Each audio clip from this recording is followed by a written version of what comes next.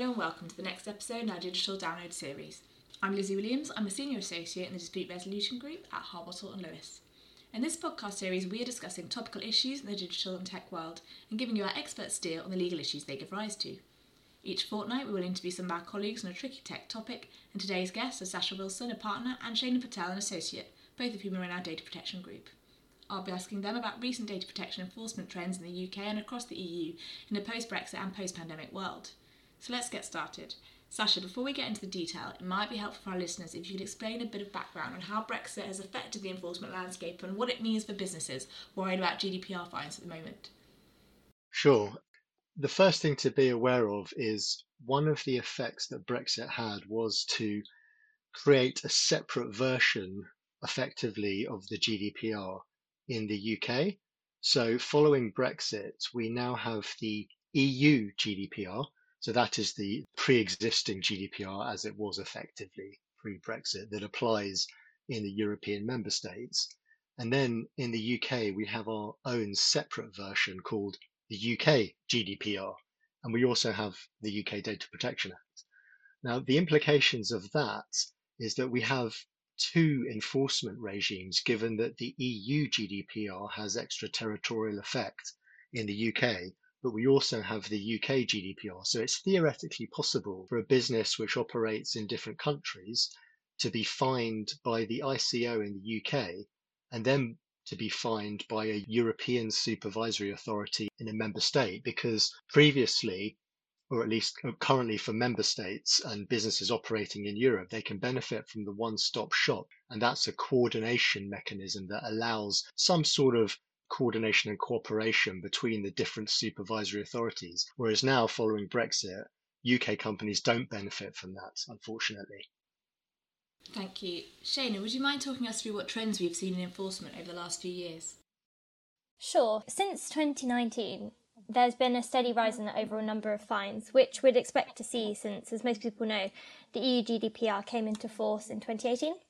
So since 2020, there's been an impressive rise in not only the number, but also the amounts of fines. For example, in the EU, we saw a €50 million fine issued to Google and a €35.5 million fine issued to H&M. In the UK, we saw the Marriott International Hotels being fined £18.4 million and British Airways being fined £20 million, which I'm sure our listeners have heard about. Thanks, Shana. Now, our next question is whether the pandemic has affected enforcement at all and what the landscape looks like now in 2021 as we emerge from the depths of COVID. Yeah, well, at the start of the pandemic, we saw the ICO initially announce that there'd be considerable rollback in the enforcement work. Following this, there was indeed a noticeable slowdown in fines issued, not only in the UK but across Europe from March 2020 through to May 2020. However, data protection authorities maintained the pandemic would not be an excuse for poor compliance. The pace of the fines then started to pick up again around June 2020, with DPAs seemingly getting back to business. For example, the summer of 2021 was particularly eventful for big tech. You may have heard that in July 2021, Amazon was hit with the biggest GDPR fine issued to date by the DPA in Luxembourg, which amounted to €746 million over the way it uses customer data for targeted advertising. Then in September, the Irish DPA hit Facebook-owned WhatsApp with a fine of €225 million relating to a breach of transparency requirements under the GDPR, including how the company provided information to data subjects about processing their personal information and the sharing of that between WhatsApp and other Facebook companies. I'd add to that, Shana, what's particularly interesting about that fine from the Irish Data Protection Commissioner is that prior to that, there had been a lot of criticism amongst privacy circles and in the media of the Irish Data Protection Commissioner Helen Dixon, saying that they were under-resourced and they were being too soft and so on. And that's because there are a lot of big tech companies based in Ireland and there'd been a lot of investigations and a lot of activity, but hardly any fines. So it's quite noticeable that this absolutely monster fine then came in, and a lot of people think that's a way of the Irish DPC demonstrating that they do take enforcement seriously. Thank you. Shana, what would you say are the most common types of violations across Europe that have resulted in enforcement action so far? So there are a couple of particularly common violations. For example, we've seen enforcement action being taken over data controllers not having sufficient legal basis for data processing, for which they've been over 250 fines issued for so far. Google, H&M and Italian Telecom are just a few of the big names that have been fined on that basis. A lack of sufficient technical and organisational measures to ensure information security is also a common violation, and we've seen just over 150 fines issued on that basis, including the widely renowned case of British Airways and Marriott, as I mentioned. We've also seen enforcement action on the basis of non-compliance with general data protection principles. We've seen over 150 fines issued in that regard, including the landmark action against Amazon, which I mentioned as well. Thanks. You've mentioned a lot of the bigger companies in the world being issued heavy fines. Do you think smaller companies also have cause for concern about enforcement action? Definitely. Obviously, we're more familiar with the bigger fines that have been laid on the giant household names that make the headlines, but the smaller companies aren't safe from enforcement action. DPAs are looking closely at some of the bigger companies in regard to big tech and testing privacy compliance, but they're not the only ones drawing the eyes of the DPAs across Europe. Many smaller organisations, which most of us have probably not heard of, have also landed themselves in hot waters with DPAs.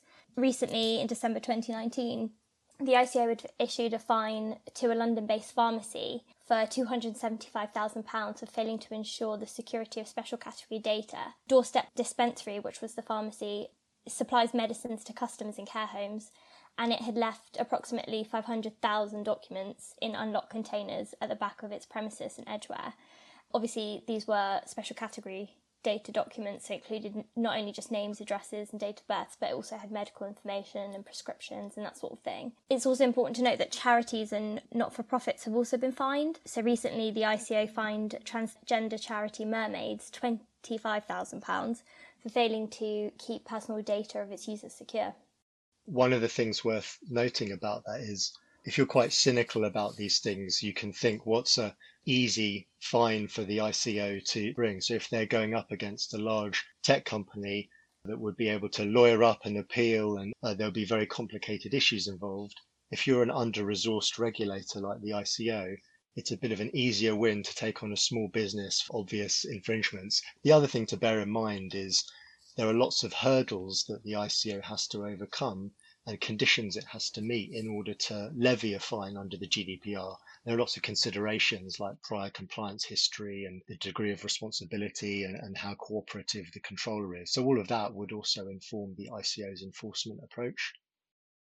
Thank you. Staying with the ICO for a moment, from your perspective, has the ICO shown any particular focus in terms of enforcement which companies should be wary of? Yeah, absolutely. As there has been for a number of years, there's a continued focus by the ICO on PECA breaches, so the privacy and electronic communications regs, in particular email marketing. So, for example, the ICO fined We Buy Any Car about 200k for sending around 190 million marketing emails and around 3.5 million marketing SMSs to individuals without complying with the soft opt-in requirements. And that led to around 42 complaints to the ICO over a 12-month period. Likewise, American Express, they were fined after it was confirmed that just over 4 million direct marketing messages were sent by Amex over a 12-month period leading up till around May 2019. So those messages, they had direct marketing material in them, and the main complaint was that people hadn't provided sufficient consent. Another example would be Papa John's, the pizza company. They were fined 10 grand by the ICO for sending around 150,000 marketing messages to their customers without getting appropriate consent. And email marketing, that's a continued theme because it's quite an easy win for the ICO. It's fairly easy to demonstrate that the requirements haven't been complied with. And it's also something that annoys people a lot. So it generally leads to complaints, whereas slightly more esoteric compliance failings, a bit less obvious to people. Obviously, there can be large scale data breaches, which will lead to complaints. But things like nuisance marketing has been and continues to be an enforcement focus for the ICO. Thanks, Sasha. Well, we're coming up to the end of this episode. Thank you so much, Sasha and Shana, for your time and insight. For further insight, please follow Harbottle and Lewis on Twitter and LinkedIn, and join us for our next episode in a fortnight's time.